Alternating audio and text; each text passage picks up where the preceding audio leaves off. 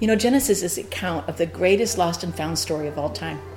It's the account of God making a way to point us to that neon hat, to see where we need to be, to restore what was lost, to provide for the ultimate reunion.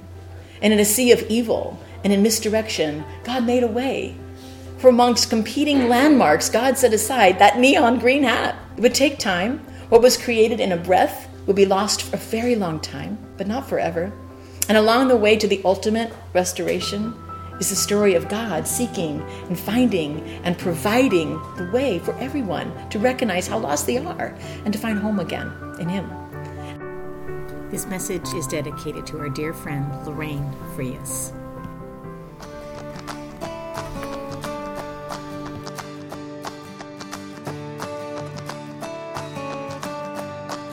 Hallelujah, amen.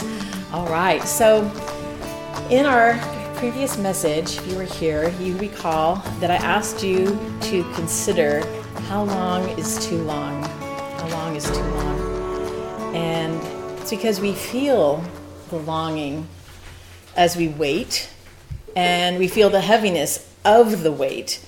It hangs on us heavily sometimes. Why? Well, because our moment right now, what we're going through, we cannot escape the sense that things are not right.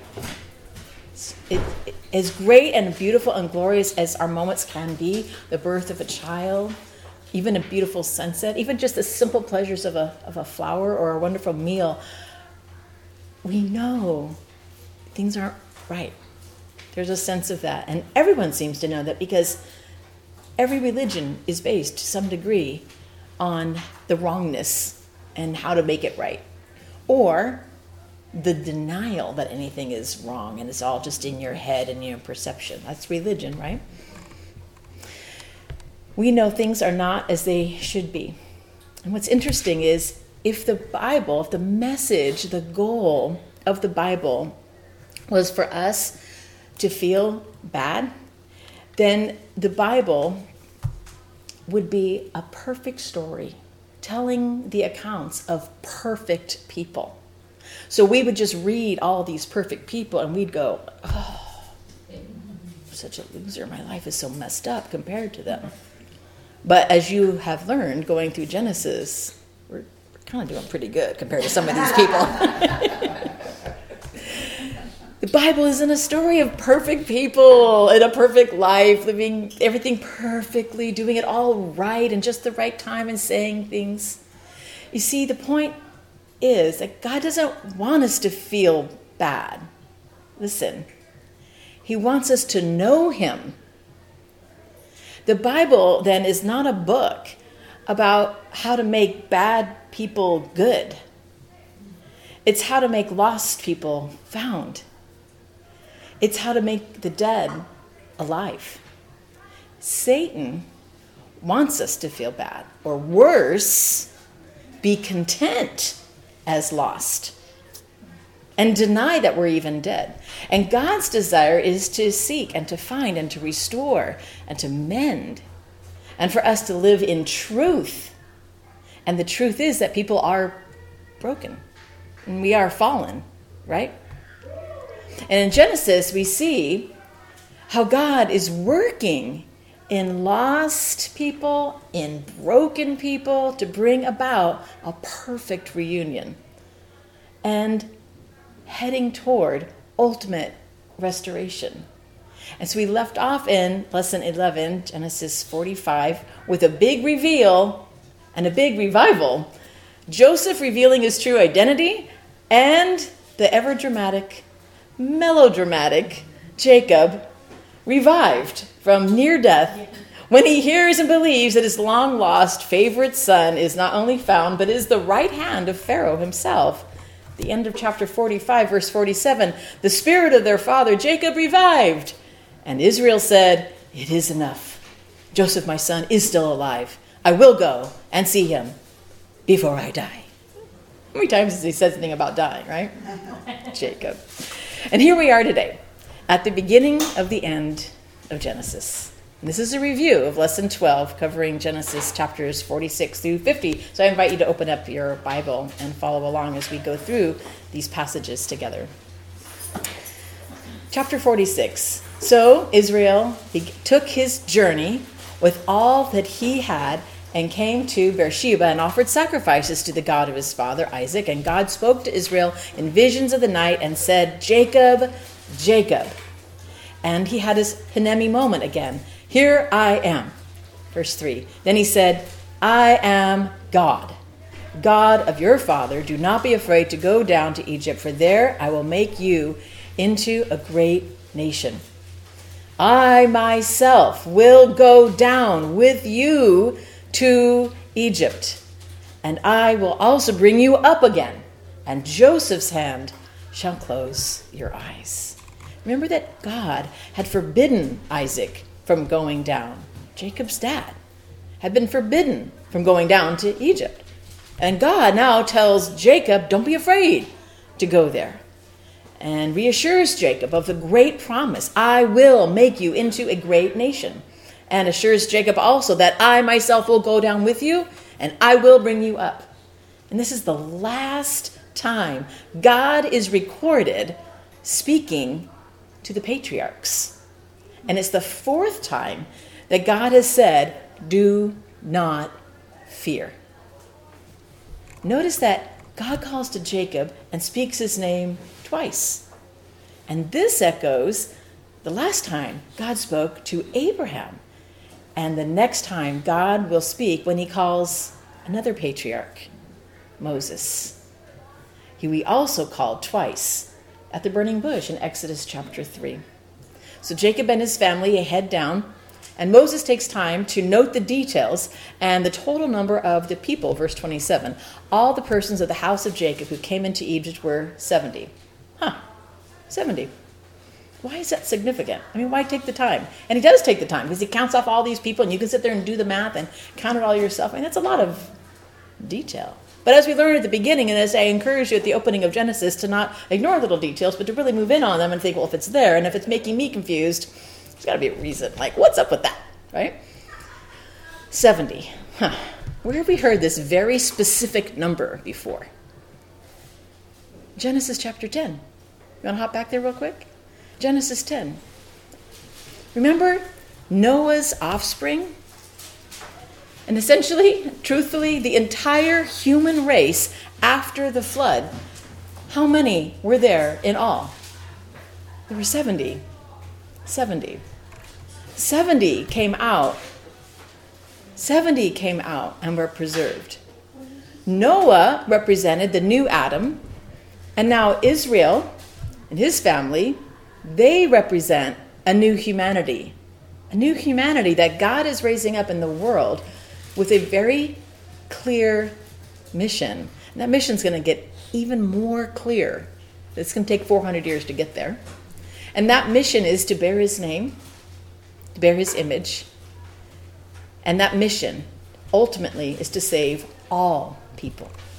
So this caravan of 70 sojourners, 75 by Acts reckoning, because they based it on the Septuagint, and the counting that happened here was on the original writings of the Old Testament, and the 70 was recorded by the Septuagint, which is the Greek translation of the Hebrew writings. It also means 70, by the way, Septuagint.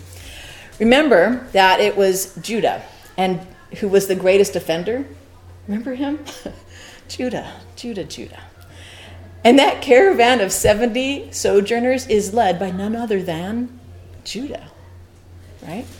Judah, the one who had plotted to sell Joseph, separating him from Jacob. And now here he is leading the reunion, bringing father and favored son back together. And he leads the family down, not just to Egypt, but into the favored land of Goshen, within Egypt.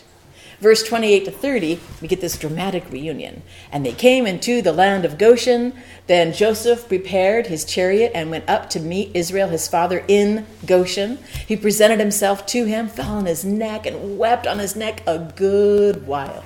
And you could just sense the sobbing reunion as the feeble Jacob limps to his feet to embrace his son, right? And they're probably just both wet with tears after this reunion. You can imagine how amazing it was. Verse 30, Israel said to Joseph,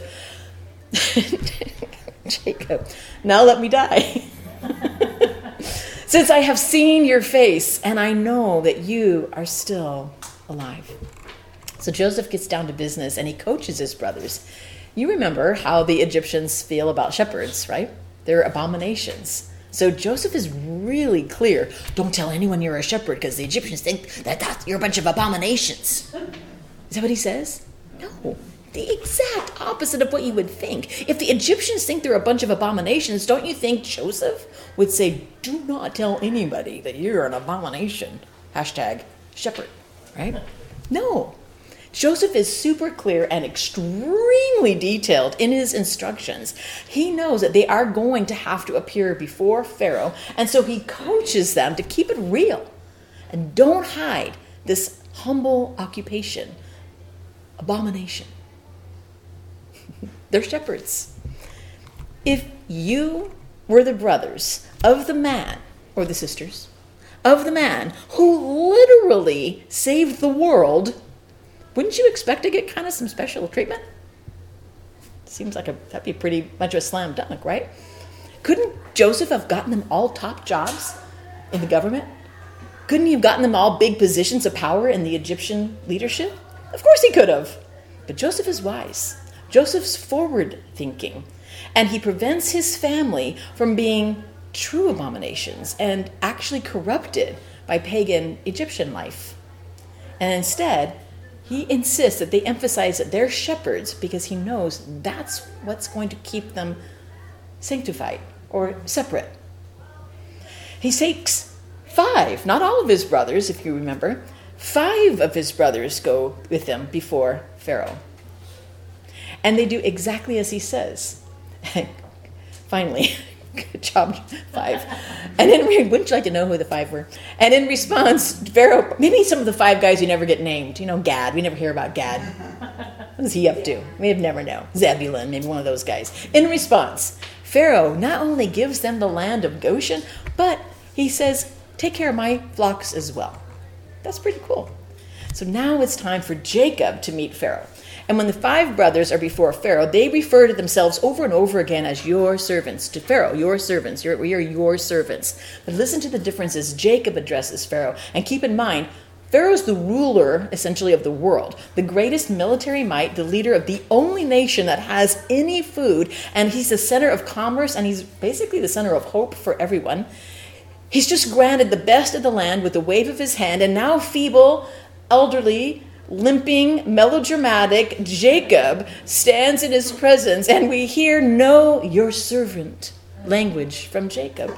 Instead, verse 7, Jacob blessed Pharaoh. The greater always blesses the inferior. Right? We learned that earlier in the Melchizedek-Abraham encounter. Hebrews reminds us of this as well. Jacob's doing something pretty big here. This is a big, bold statement. Jacob is no way, by anyone's human reckoning, the greater. This limping, old, feeble, melodramatic man is the greater, not in anybody else's estimation. He walks in an abomination to the Egyptians. And so Pharaoh does this interesting thing, and he makes basically small talk with Jacob. He says, Jacob, how's the weather? No, he says, how many are the days of the years of your life? How old are you? Okay, do you want to check my driver's license or may, And Jacob says to Pharaoh, again, in true Jacob fashion, the days of the years of my sojourning, that's his word for life, are 130 years. And then he goes on. He could have just stopped right there. And let me tell you about those 130 years. He kind of sounds like a Jewish grandma at this point. Few and evil have been the days of the years of my life, and they have not attained to the days of the years of the life of my fathers in their days of their sojourning. Wow. And that's it. That's all we get. And then we find out, verse 10, and Jacob blessed Pharaoh twice. He's like this little sandwich, opens with a blessing, tells him of his woes, and then closes with a blessing. And he goes out from the presence of Pharaoh. And that's the end of that. That's it. 2 questions. Why does Pharaoh care about Jacob's age? And why did Moses include that detail? Well, it's interesting. Egyptians believed that living to an old age was a sign not only of blessing, but of superiority and high spirituality. So Jacob is clearly very old, and it's astonishing. Egyptians had a thing back in the day where if you got to the age of 110, that would be amazing. So he's way beyond this 110 age limit that Egyptians revered. So he's the last man, actually, that lives beyond 120 years. Remember that God had said man would only live 120 years, and yet Abraham lived to be 175, Isaac 180, Jacob is now 130, and he's going to live for another 17 years. He dies at age 147. Pharaoh's astonished. Interesting. Moses, interestingly, dies at exactly 120 and is recorded for us, I believe, to help to date their arrival in Egypt and emphasize the esteem that the Egyptians had for Joseph and his family, in spite of them being abominations. There's something up with these shepherds, these Israelites. Something's up with them. And that plays into the next story to come, right? And if you want to, you can go ahead on into Exodus and read on and just see, like, oh my goodness, there must have been something about that got passed along. Right, so with Pharaoh's permission and Jacob's blessing, Joseph settles in the family, and he stays with them in Goshen. It's interesting to note that the Hebrew word Goshen is actually really similar to the word for garden. The word garden in Hebrew is spelled Gimel Nun. Goshen also begins with Gimel, closes with Nun, and has one letter in the middle. Shin. Gimel, Shin, Nun. Garden, Goshen. Deliberately making a word play that sound very similar, almost like you could say garden and Gershon. You know how you might jokingly say somebody's name on purpose to make them think of something else? Garden, Gershon. Now listen, there's so many parallels between the opening and closing of Genesis. And here's one. Where's Adam placed? In a garden. And what is the command given to Adam? Be fruitful and multiply. And here's Jacob being given Goshen, and what happens? Well, all around them is famine, severe famine, actually. The people sell their land, they sell their animals, eventually they sell themselves to Joseph and Egypt. Egypt owns them all, literally owns them all. And this is the tension, this is the cost, this is the reminder that while we're sojourning, we're not where we belong. We have a home. Israel knows this, but for now, they are in exile. But instead of languishing along with the rest of the world, what do we see? We'll take a look at verse 27. Thus, Israel, the nation and the man, settled in the land of Egypt, in the land of Goshen. And they gained possessions in it. Everybody else had just sold off all their possessions. They come in autonomously. And in it, what do? They fulfill the mandate. They are fruitful, and they multiplied greatly. Wow. Exactly what God had commanded of Adam and of Noah. He just causes to happen for Abraham, Isaac, and Jacob. He commanded Adam, be fruitful and multiply. He commanded Noah, you be fruitful and multiply. And we don't see any other things like that happening after Abraham. Abraham is blessed to be fruitful and multiply. Isaac is fruitful and multiplies. Jacob, Israel, is fruitful and multiplies. Genesis 17:6 says, I will make you exceedingly fruitful, and I will make you into nations, and kings shall come from you. And Jacob makes his family a promise that they will promise him that they're going to bury him in their family cave, Machpelah, a cave which is in a field, which is surrounded by trees. And in Hebrew, the word Machpelah sounds like the word naked. It's just amazing. So Jacob here is pointing to hope, taking his body to a place as a reminder that he has hope, that God will bring his people up out of exile. Also remember that Israel is finally fulfilling God's mandate and also see God's promise being fruitful and multiplying. So chapter 27 closes with the reminder that Jacob is 147, he's ready to die, and then chapter 48 and 49 contain Jacob's blessings for Joseph and his sons, along with all the other sons, everybody. And these are not exactly blessings. So to begin with, Jacob adopts Ephraim and Manasseh, Joseph's sons. He didn't have to do that, but he does that.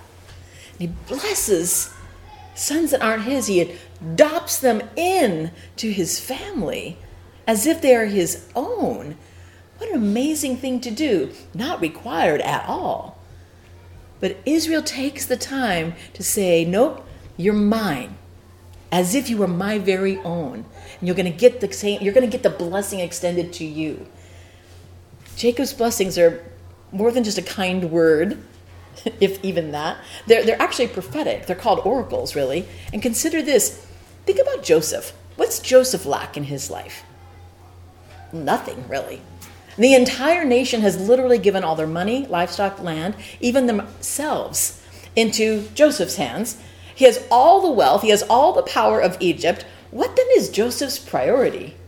True blessing, honoring and fearing God. And like Moses, who will come after Joseph, had at his hand the wealth and the privilege of Egypt. What does the author of Hebrews say about this?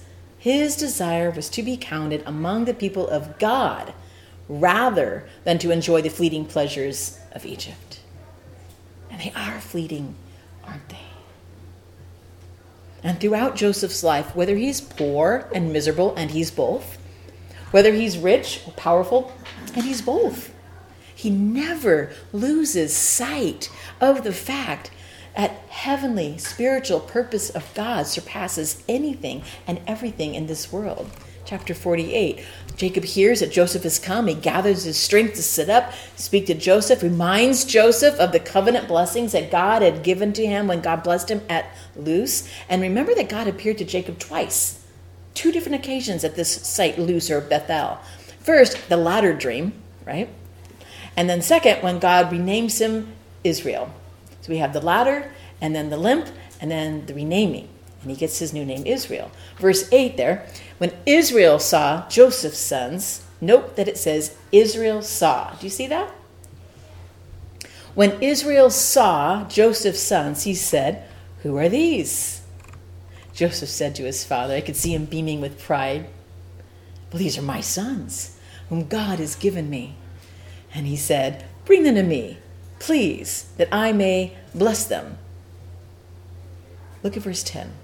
Now the eyes of Israel were dim with age, so that he what? Could not see. Which is it, Moses? Verse 8, Israel saw Joseph's sons. Verse 10, he could not see. So Joseph brought them near him, and he kissed them and embraced them. And Israel said to Joseph, "I never expected to see your face.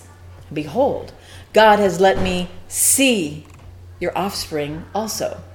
So Jacob blesses Joseph through his 2 sons, and he switches their birth order and the birthright, which should have gone to Manasseh, goes instead to Ephraim.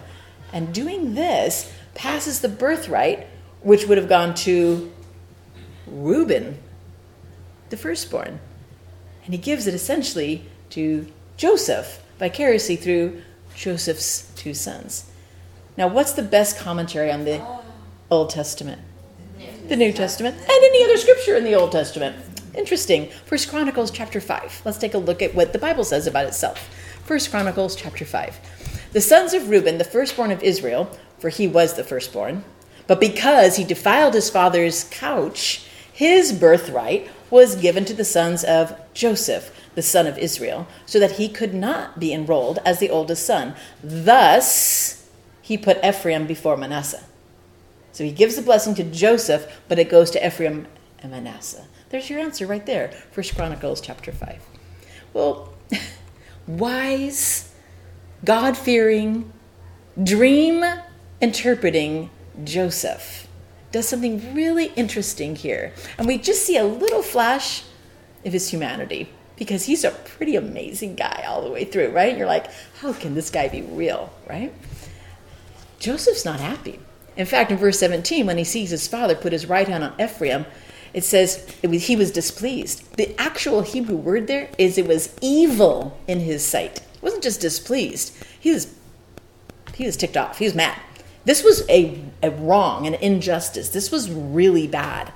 And Joseph's like, oh, Dad, you're driven with an older person. You're like, oh, Dad.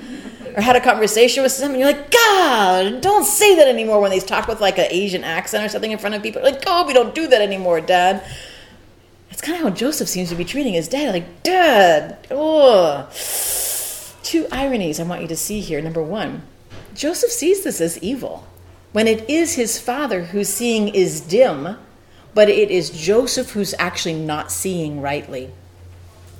Jacob's seeing prophetically.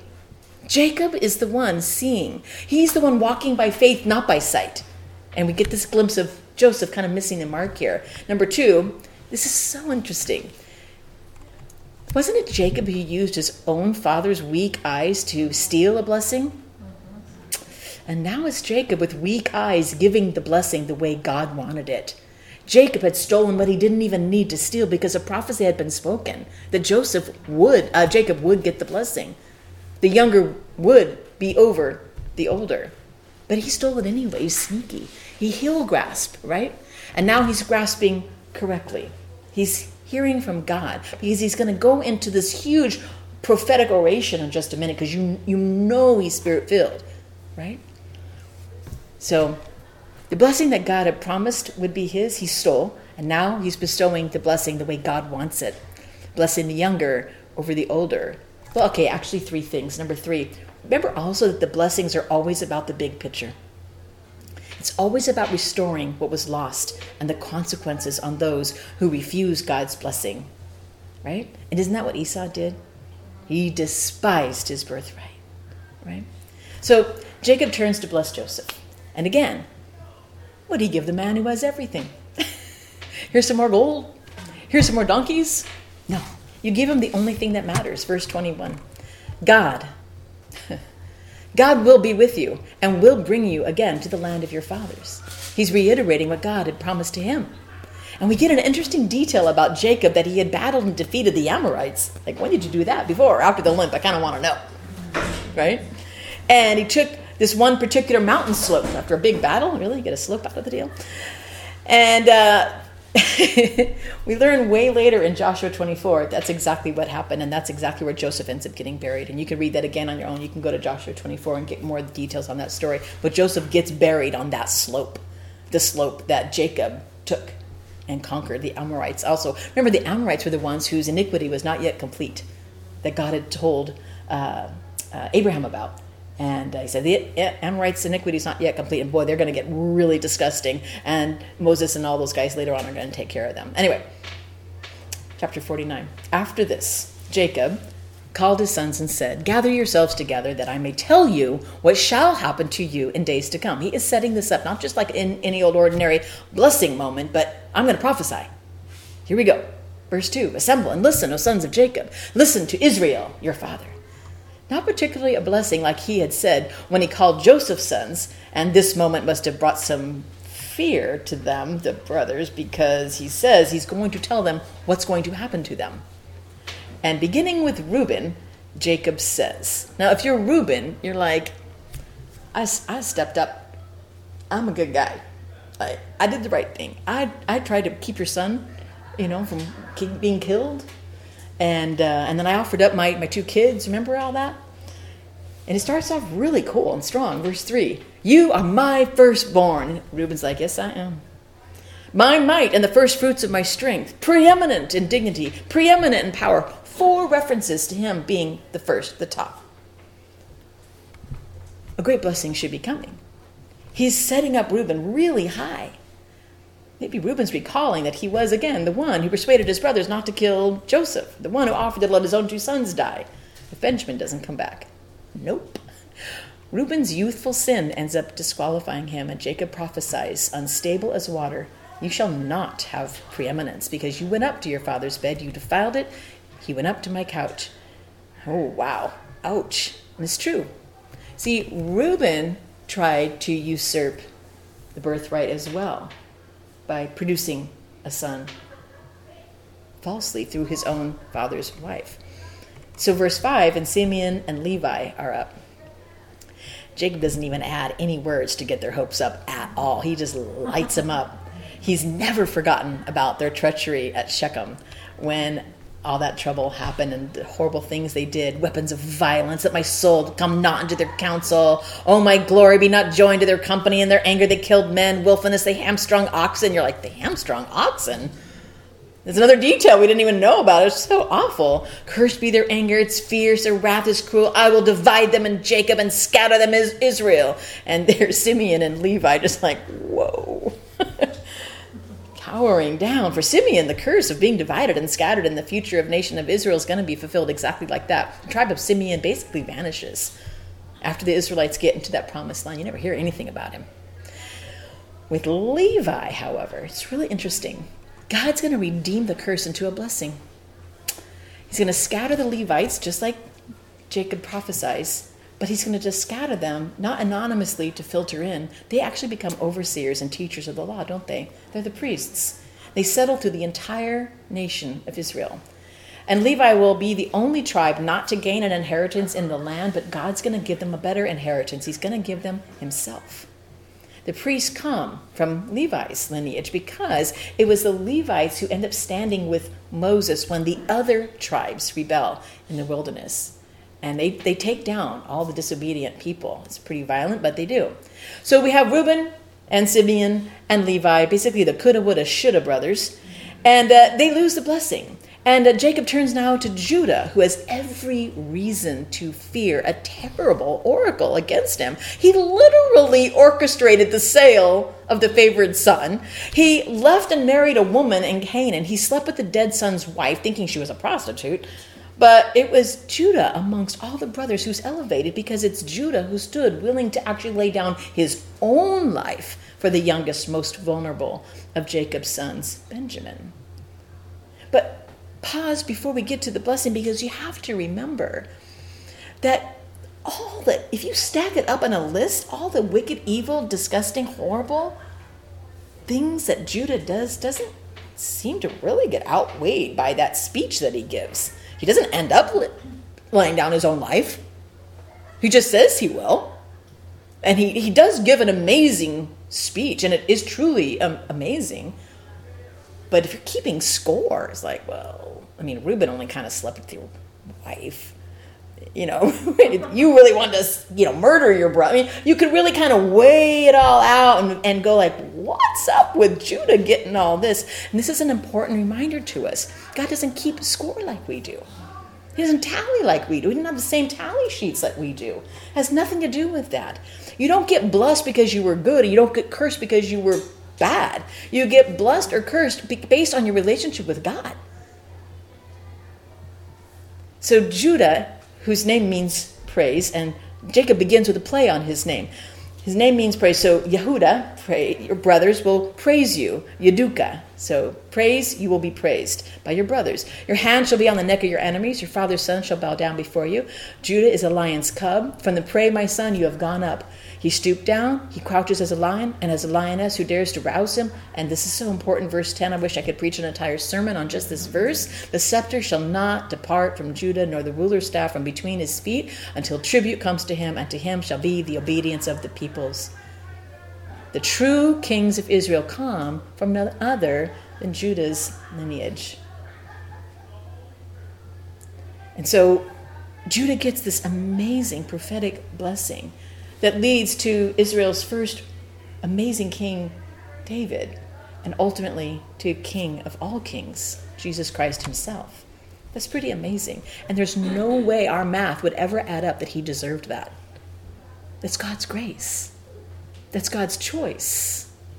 We have to get rid of that karma type thinking that even infects our Christianity. If I'm this good, I'll get this much. I must have been that bad, so I got that much. Man, that person must have been really bad. That is not how God operates. He doesn't keep accounting like we do. Thank God he doesn't, or we'd all be in hell.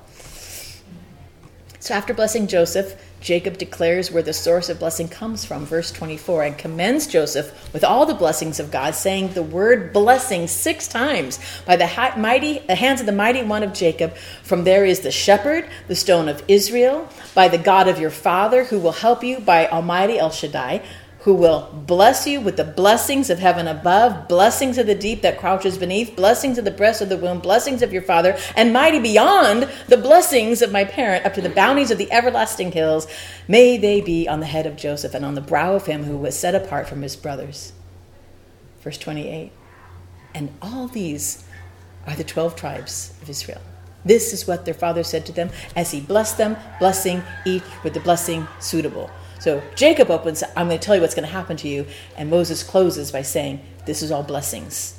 And even though you went through and said, blessed or cursed, a little bit of both, I don't understand that one. Moses says it for us. This is what's going to happen. And these are blessings. And then later on in Deuteronomy, if you want to look it up, Moses actually kind of repeats and revises and retells the blessings as well toward the end as they get ready to enter the promised land. We'll get to that another day.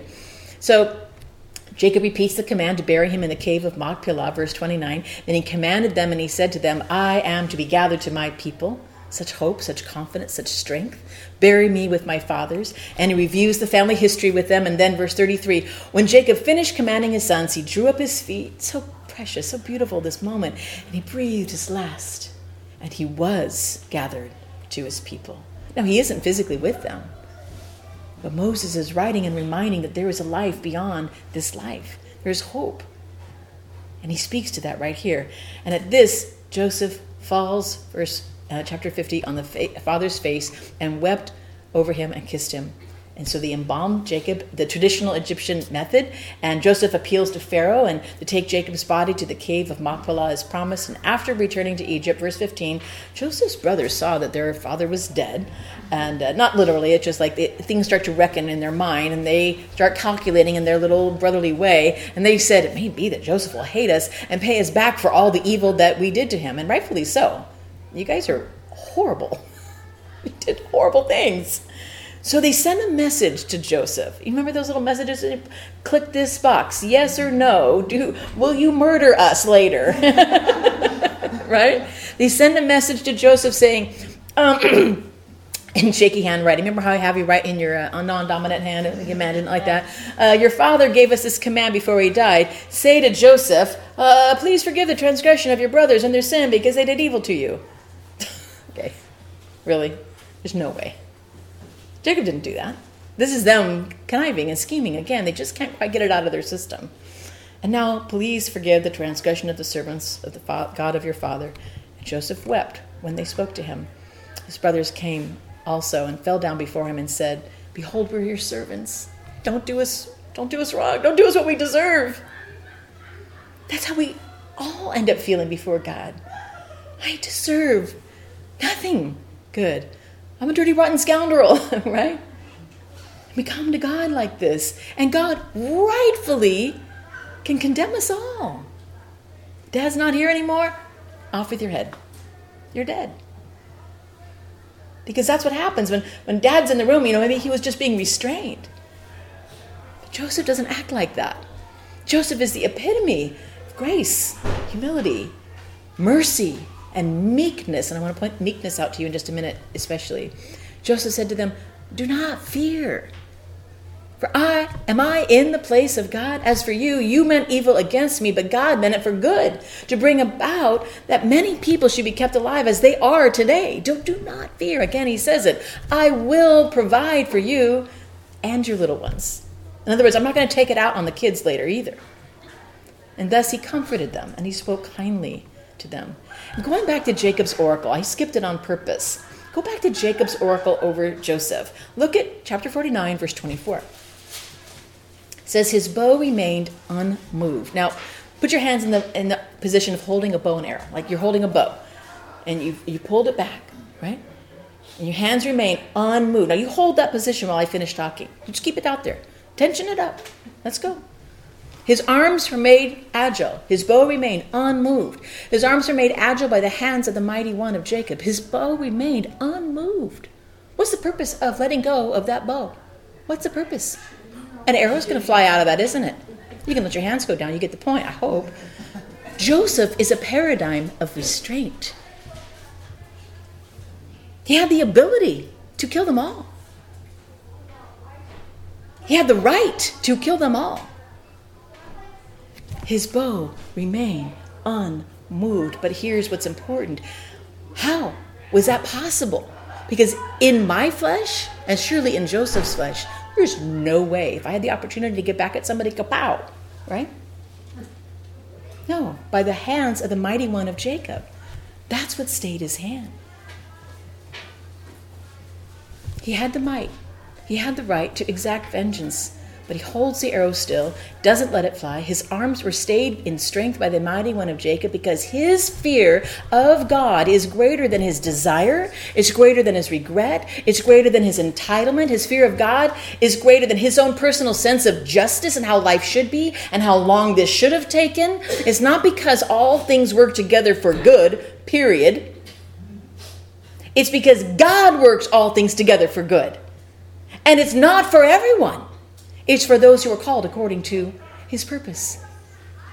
Which is exactly who Joseph was. Someone called according to God's purpose. And then we get the details of the remaining years of Joseph's life. Verse 22. So Joseph remained in Egypt, but he didn't live in the palace with Pharaoh. He remained with his family in Goshen. And Joseph lived 110 years. I apologize, I think I said 120 earlier. Joseph lived 110 years. Like his father and grandfathers before him, his dying request is to be buried in the promised land. And he gives reassurances to his brothers, verse 24. And Joseph said to his brothers, I'm about to die, but God will visit you. God will bring you up out of this land, to the land that he swore to Abraham, to Isaac, to Jacob. Remember, they've only 2 years in on the famine. They got 3 more to go. Joseph made the sons of Israel swear, saying, God will surely visit you. Can you imagine, like when you tell your kids, look, I'm telling you right now, you behave yourself while I'm gone. Yes, Mom, I'll behave while you say it again. I'll behave myself while you're gone. He's making them swear it. God will surely visit you. Okay, God will surely visit you. You shall carry my bones up from here. And Joseph died, being 110 years old. They embalmed him. He was put in a coffin in Egypt. You know, Genesis ends with people in exile, away from the land that he had promised to give. But Genesis ends with a view forward, with the promise that God will bring them out of exile and back into their own land, land that they don't own at all. And isn't this exactly what Christ promises us in the closing words of the New Testament? Revelation 22, verse 20, surely I am coming soon.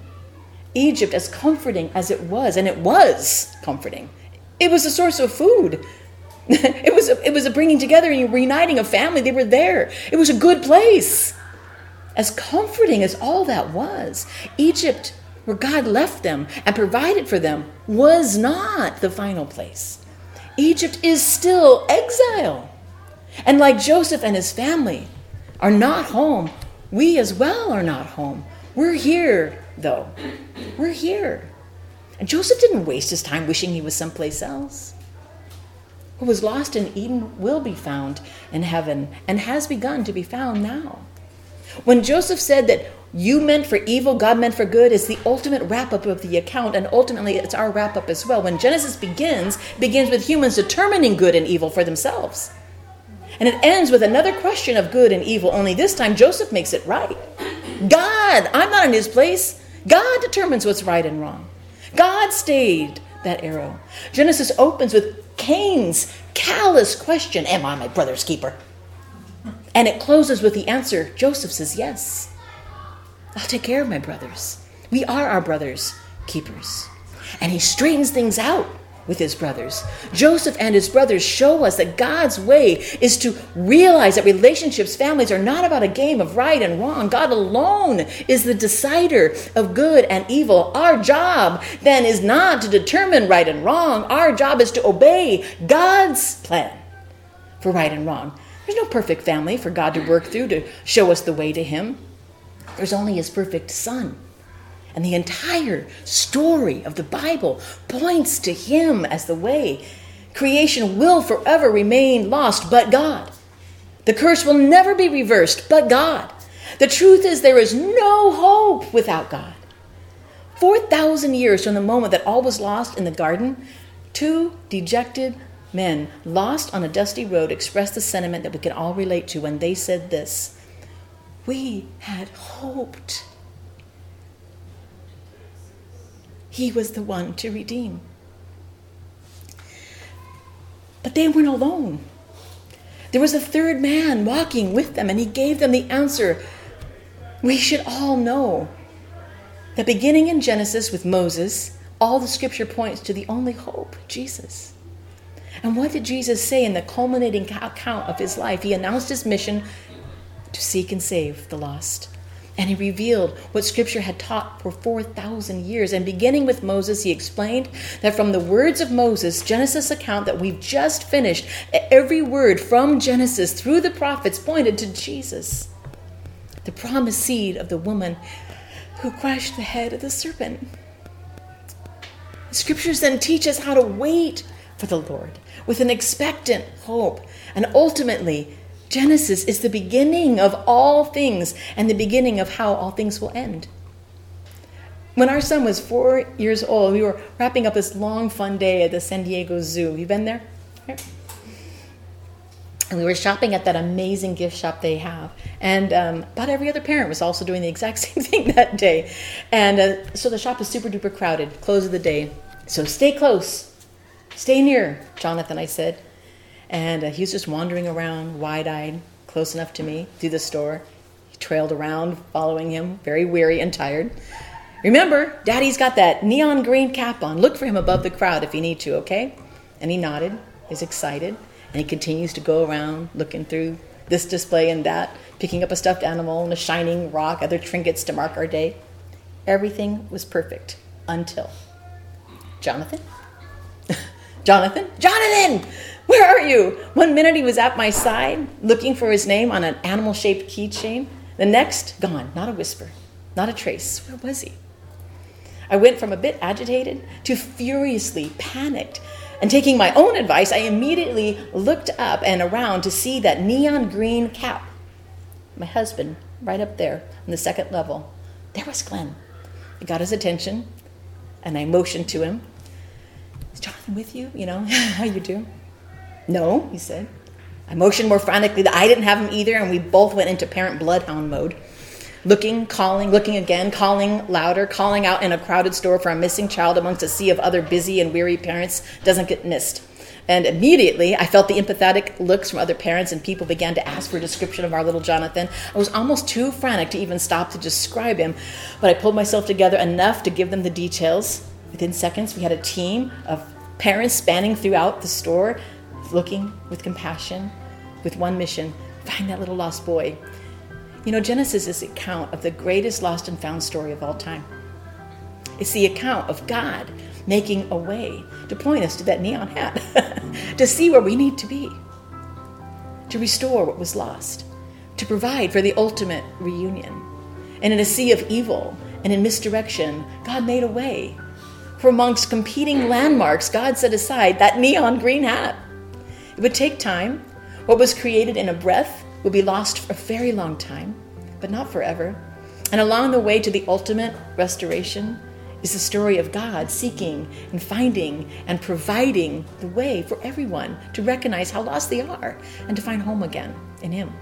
And for all to hear and to find Him in Joseph's words, "So do not fear, I will provide for you and your little ones." Genesis is the beginning of all things. And after Genesis, there is nothing new under the sun, except for what God will do to bring back what was lost. In Genesis, we're reminded of the answer that calls out to us in the questions. Do you not know? Have you not heard? Yes, we have heard. And now we do truly know. The Lord is the everlasting God, the creator of the ends of the earth. And boy, are we thankful. And oh yes, we did find Jonathan. He was blissfully unaware of how lost he was, but we found him, and I will always remember that feeling of joy and relief. And it's the same feeling that comes over me thinking about Genesis and all that we've learned in the pages of this account, the story of God making a way for me to be found. And boy, am I thankful. Amen. Let's pray. God, we are truly thankful and in awe of your goodness and grace and power in our life. Thank you. You recorded for us Genesis. We can learn from it and know you better. Help us to continue with that desire, Lord, as we move on and forward today. In Jesus' name. And everyone said, Hallelujah. Amen.